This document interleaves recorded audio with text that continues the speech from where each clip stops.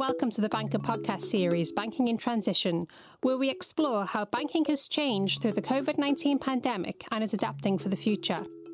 In this series, the Banker's editors are interviewing industry experts from around the world to gather insights and advice on specific challenges, best practices, and innovations that can help banks and their customers as we move towards a new normal in banking. I'm Kimberly Long, Asia editor at The Banker, and today I'm speaking with John Garvey, Head of Global Financial Services at PwC. Thanks for joining us today, John. My pleasure, Kimberly. So to start with, what is the current situation in Asia as the economies move through the pandemic? It's been an interesting, obviously very painful pandemic for many. I think where Asia is entering a bit of a new phase. Number of countries in Asia took a kind of zero tolerance approach, notably China, and I include Asia Pacific, China, New Zealand, and Australia, Singapore as well.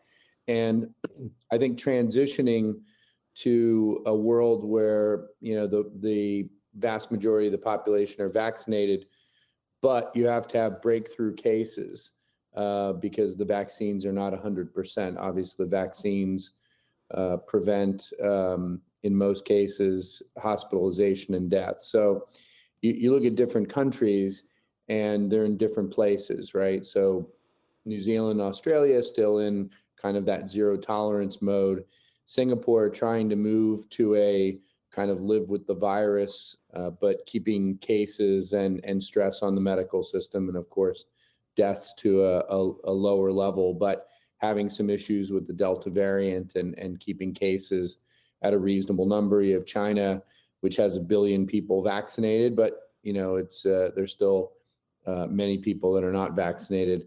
And then you look at some of the countries that have lower vaccination rates and perhaps not as strong of a healthcare system, you know, like Thailand, Malaysia, et cetera. And they're trying to really boost the vaccination rates to bring, you know, the infections and serious cases and, of course, deaths under control. And then you have Japan, which started off slowly.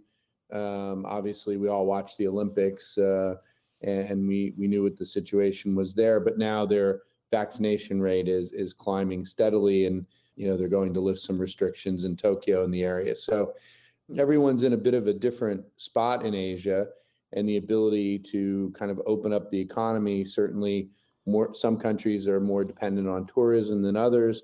Others have been, you know, facing challenges in terms of keeping the factories going. And you see that in the supply chains and some of the supply shocks around the world. So it's really a mixed picture in Asia, but one that I would say over time is improving. And again, as vaccination rates, you know, increase in the region, there'll be more of an opening, I think more akin to what you've seen in Europe and the United States. So with this kind of mixed picture in mind, what has the pandemic done to the level of business and consumer borrowing across the region? Well, again, I think it's a mixed picture country by country. And the other thing I would layer in there is the amount of stimulus that has been given in each country is different. I would say Asia has definitely gone less on the stimulus than both Europe and certainly the United States has.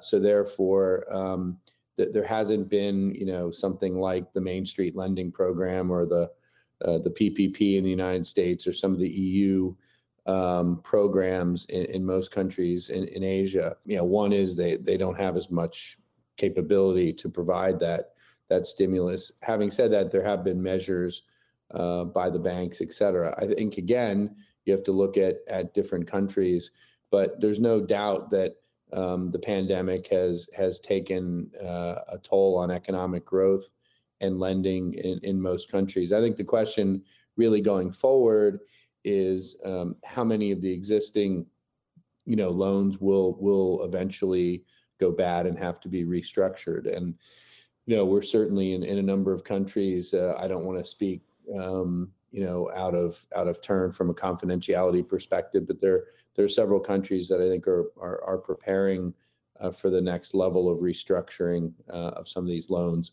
as payment holidays and forbearance, you know, fades away, and people are starting to see which businesses, frankly, are are able to exist in this new world from a longer term as opposed to shorter term.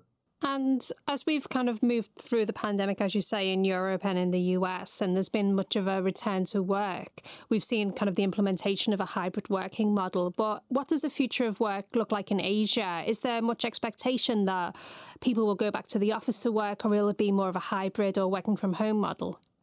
I think if you look at a place like Japan, even during the height of the pandemic, there's not really a work at home culture in the past. And while, for example, we at PwC have been working remotely and continue to do so in Japan, many of our clients still have a substantial number of people coming into the office, albeit with the other restrictions and things which exist or have existed, in Japan.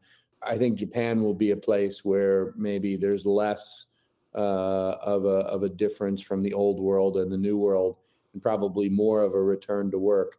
If you would look at a place like, say, Singapore, or Hong Kong, or even Australia, New Zealand, I think we're talking more of a hybrid situation. China, again, probably in between the two. From what we've seen, some people are back to work. In fact, China had a number of months where things were kind of normal. China was in a bit of a bubble. And I think they've tried to keep that within China as normal and as kind of closely tracking the old world as they possibly can. So I think, whereas in Europe and the US, we're seeing almost everybody go to some kind of a hybrid 2 to 3 days a week, with some exceptions. I think, it also depends on the type of workers you're talking about. Are these, front office bankers and traders, or are they back office operations and technology people? Technology people, for example, even before the pandemic, tended to have a history of working quite a bit remotely and off hours and things like that. That's great, John. Thanks so much for joining us today. Thank you. And you can keep up to date by subscribing to our weekly podcasts on iTunes, Spotify, and Acast, and follow our discussions at thebanker.com/podcasts.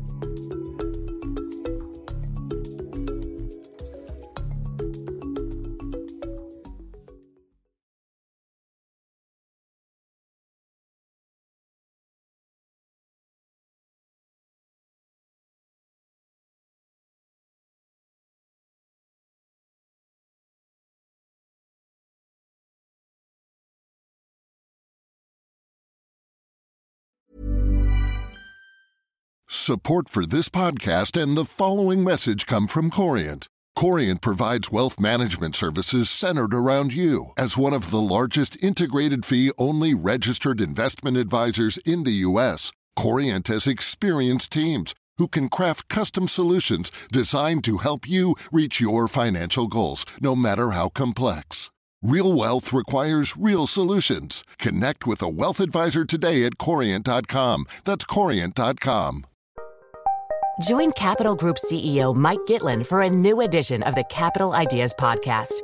In unscripted conversations with investment professionals, you'll hear real stories about successes and lessons learned, informed by decades of investment experience. It's your look inside one of the world's largest asset managers. New episodes are available monthly. Subscribe wherever you get your podcasts. Invest 30 minutes in an episode today. Published by American Funds Distributors, Inc.